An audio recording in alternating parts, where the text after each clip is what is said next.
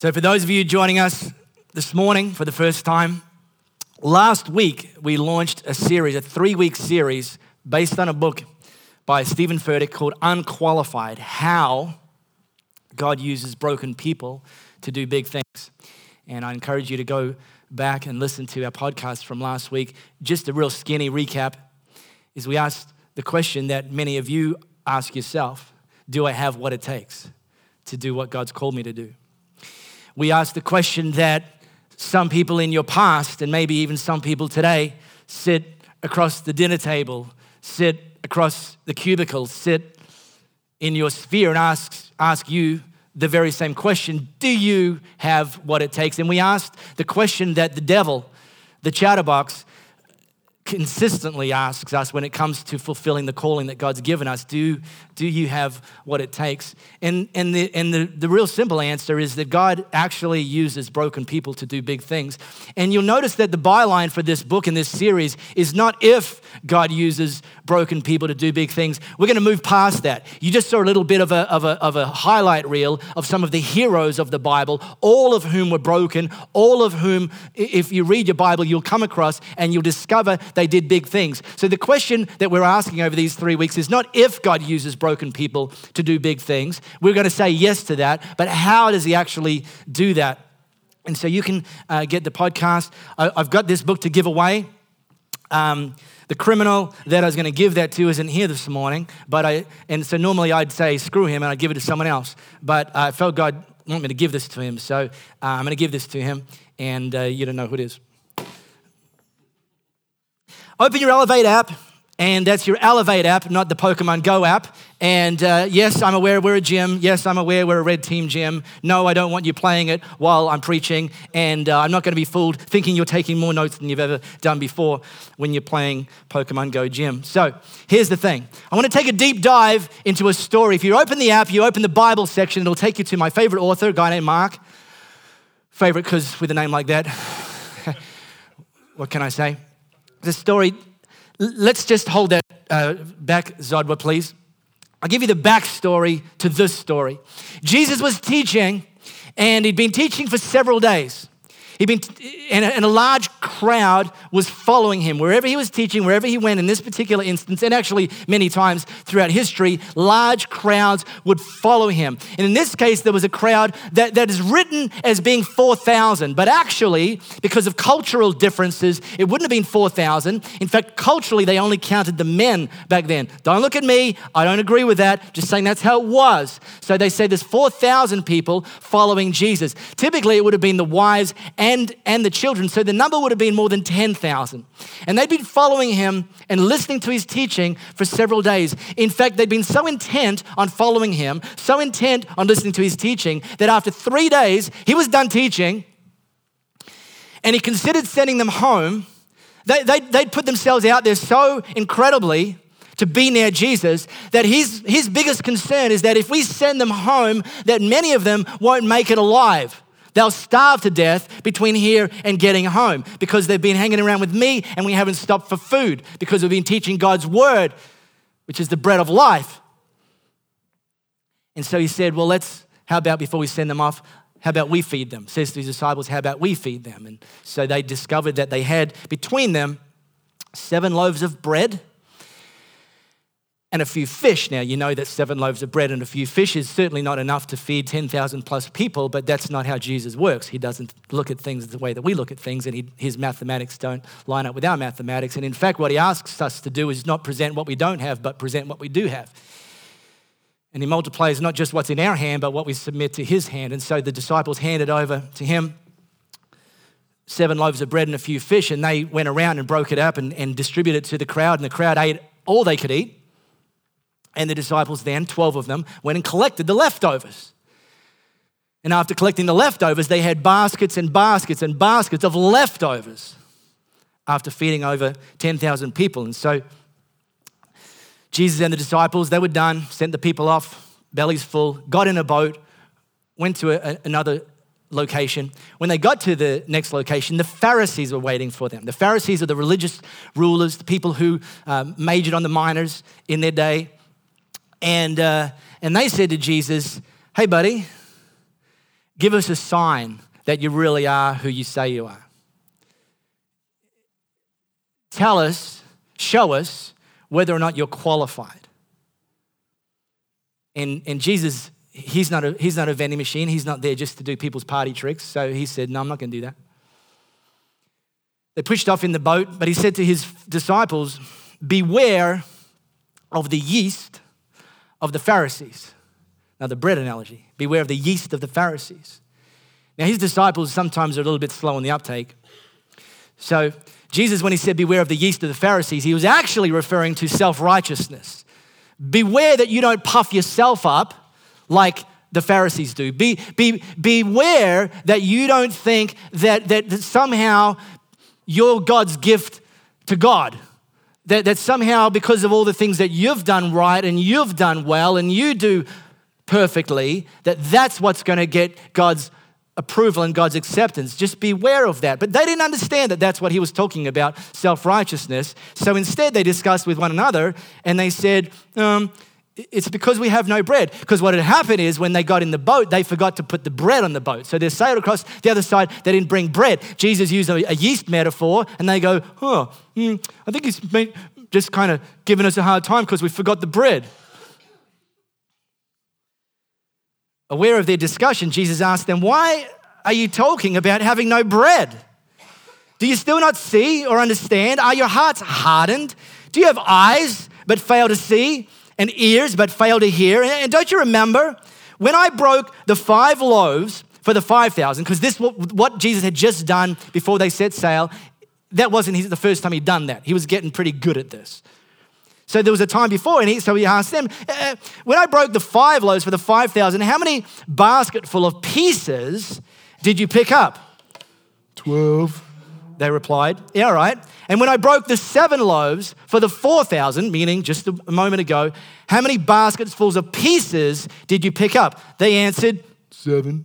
And he said to them, do you still not understand?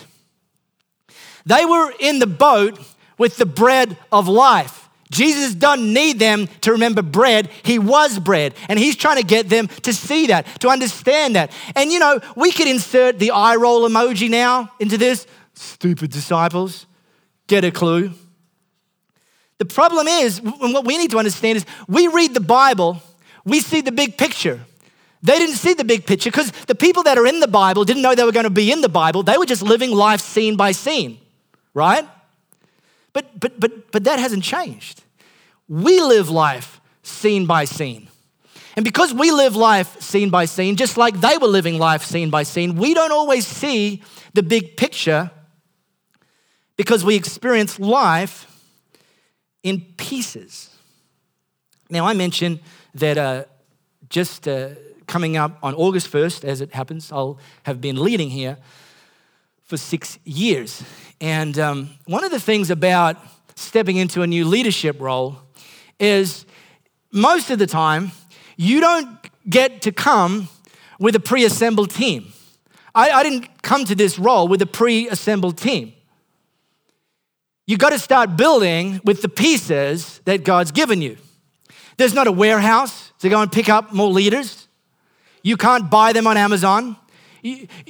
God gives you pieces, people, to start building. And some of those pieces, all of them, are broken. When Jesus was sent into the world by God, he didn't get sent with a pre-assembled team. God didn't say, Jesus, you go and the top 12 draft picks from the angels go with him. He just sent Jesus, and Jesus had to go and pick his team. And he picked 12 very, very broken people. Now, we can look back and say, oh, they weren't broken. How could they be broken? They're freaking heroes, man. We read all about their faith exploits. No. They were broken. Yeah, pretty broken. Jesus actually chose broken people. Didn't kind of just have them fall backwards into his lap. He went out and picked broken people to fulfill the plan God had given him. And in case you didn't think they were broken, here's a little something I found this week. It's a report from the Jordan Management Consultants. Jesus had hired them after presenting a list to them of his 12 preferred candidates, he asked them to come and do a little bit of a review before he started the job. So the Jordan management consultants wrote this memorandum to Jesus. Dear Sir, thank you for submitting the resumes of the 12 men you have picked for managerial positions in your new organization. All of them have now taken our battery of tests, and we have not only run the results through our computer, but also arranged personal interviews for each of them with our psychologist and vocational aptitude consultant. It is the opinion of the staff that most of your nominees are lacking in background, education, and vocational aptitude for the type of enterprise you are undertaking. They do not have the team concept. We would recommend that you continue your search for persons of experience in managerial ability and proven capability. Simon Peter is emotionally unstable and given to fits of temper. Andrew has absolutely no qualities of leadership. The two brothers, James and John, the sons of Zebedee, place personal interest above company loyalty. Thomas demonstrates a questioning attitude that would tend to undermine morale. We feel it's our duty to tell you that Matthew had been blacklisted by the Greater Jerusalem Better Business Bureau. James, the son of Alphaeus, and Thaddeus definitely have radical leanings, and they've both registered a high score on the manic depressive scale. One of the candidates, however, shows great potential. He's a man of ability and resourcefulness, meets people well, has a keen business mind, and has contacts in high places. He's highly motivated, ambitious, and responsible. We recommend Judas Iscariot as your controller and right-hand man. All of the other profiles are self-explanatory. Aren't you glad that God doesn't pick people like people pick people? Because if God picked people like people pick people, some of you wouldn't have got picked. Some of you look at your past and wonder how in the world you got picked, but look at you, you got picked anyway. Some of you have statements echoing around your brain from people who said you weren't worthy of getting picked, but look at you. Today, you got picked anyway because God doesn't pick people the way people pick people. Too often we focus on what's missing and overlook what's possible. It happened when they told the Beatles they had no future as a band. It happened when they told Walt Disney he lacked imagination. In 2009, a scout, former NBA coach now working as a scout in the NBA, submitted a scouting report about a particular individual that he was called to go and visit in a small college. And he put in his pre-draft scouting report at the end of his assessment. And it was a report listing his perceived weaknesses of this college player. He listed 15 perceived weaknesses, and I'll just quickly walk through them. Not a true point guard was number one. Out of control at times. Number 3, poor shot selection. Stuck between point guard and off guard. Questionable ability to defend position at next level. Poor lateral quickness. Versatility to defend multiple positions lacking. Limited upside if you were to draft him. He's a backup or fringe starter at best. The small college he's in makes it difficult to evaluate because he hasn't played against players of great ability. He has average athleticism, number 12, average size, average wingspan, frail frame, and relies too heavily on his outside shot. That was 2009, but if you've been following the NBA recently, you might have seen and noticed that Steph Curry's doing okay. The scouting report isn't the last word on your potential. In fact, some of you need to fire your scout. Some of you need to fire some of your friends who focus on what's missing in your life instead of talking and speaking life into your potential. Some of you need to fire the chatterbox. Some of you need to fire yourself get a better scout. The Warriors GM, who Steph Curry now plays for, has since written what people who didn't like him didn't see is he's a tremendous worker and cares about the game. And if you look back, he's gotten better every single year. If you liked him then, 2009, you saw a glimpse of what he could become. Because potential is realized in pieces. You will not wake up one day and look on your bedside table and discover that absolutely everything you need to fulfill the goal, the calling God has given you, has magically appeared overnight. You need to be prepared, but you'll never be ready. That's the faith gap. You need to be prepared, do everything you know to do, but you'll never be ready because potential is realized in pieces. Now, our little nephew, Isaac, normally it's Louis' job to tell you Isaac's stories. I'm going to throw one in this morning. Our little nephew, Isaac's turning 2 on August 16. And Uncle Mark, he can't say Uncle Mark. He goes, so I'm, I decided I was going to go buy him a gift. So I got him a gift. I did some research. I don't do Star Wars, but I checked in with a couple of our Star Wars geeks. And they tell me this is a Naboo fighter, not a Nobu. Don't confuse it with the Japanese chain of restaurants owned by Robert De Niro. It's a N1 Naboo.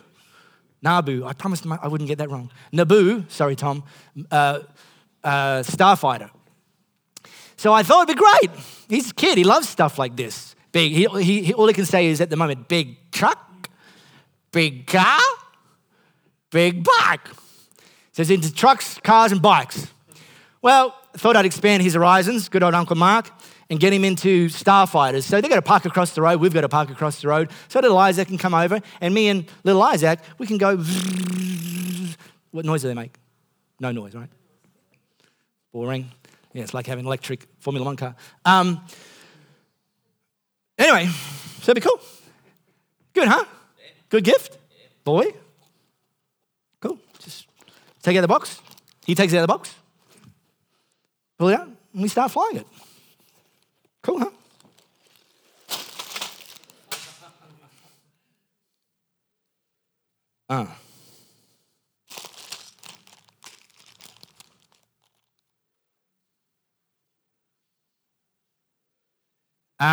I got this from Amazon. I don't know if they take returns. I think they sold me a broken one. Because all I got is pieces.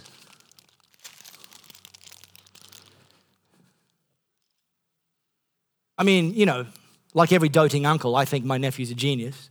But what do you think, Paul? Isaac, age 2, probably not going to happen, right? Bugger. This is a problem.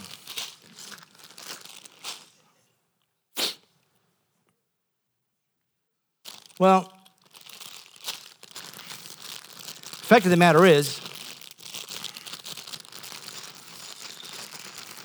this is life.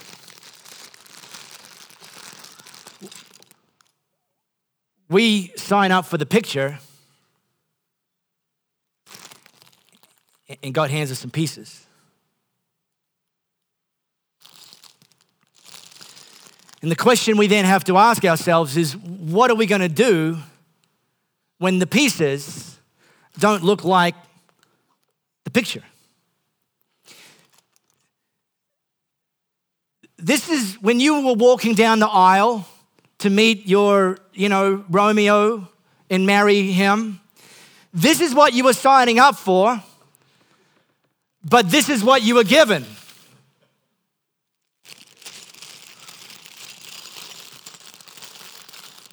If you've been married less than 5 years, you should be going, I don't know what you're talking about, Mark. Our life's just all about the picture. Well, give it a little bit more time. Some of you decided that you were going to make babies, and you made babies, and you said, we're going to raise a world changer. And God said, that's great. Now go change your nappy.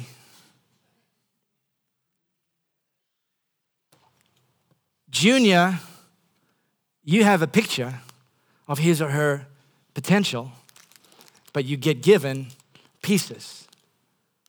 And as parents, you see the picture better than Junior sees the picture, which is why you get so frustrated sometimes when you talk with Junior about the picture and how they're just playing with the broken pieces and not building the broken pieces to start to look like the picture, but they can't see the picture because they don't see the view that you see. But you got to think about it. Did you see the view that you see when you were their age either? No, you didn't. So that's where you got to have patience to help Junior put the pieces together like the picture.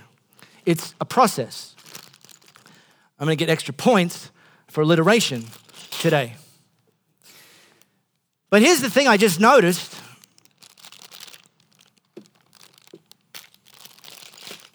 That the Naboo fighter comes with a plan. Yeah, I know Isaac can't read this. It's probably going to be my job. I can't read it either. Like an IKEA book. Useless. God gives us pieces. He gives us a glimpse of the picture and our potential. And then he gives us a plan. And we take the plan, apply it to the pieces. And then it becomes a process of purpose to put together the pieces to ultimately look like the picture. I know, amazing, huh? Let me ask you one more question before we finish.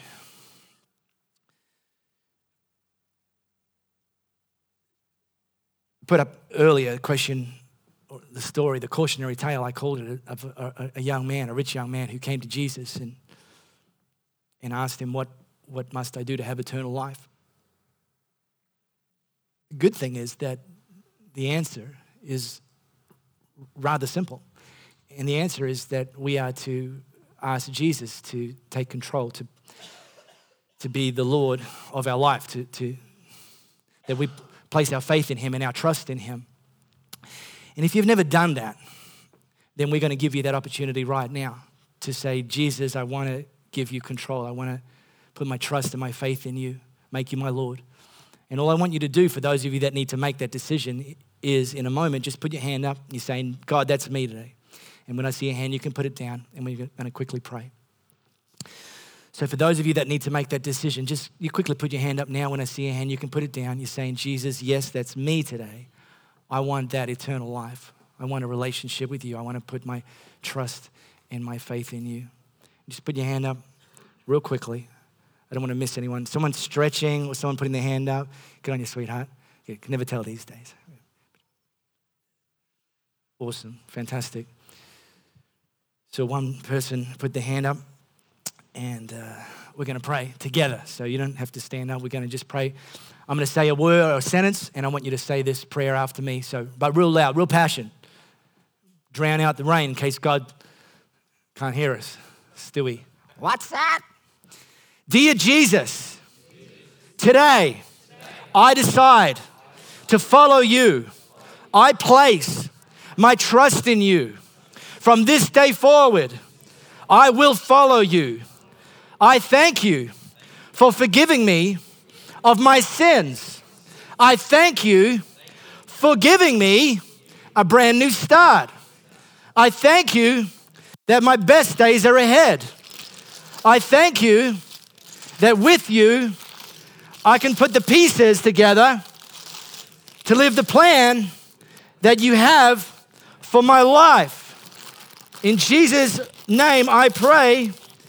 Everybody said amen, and everybody went crazy.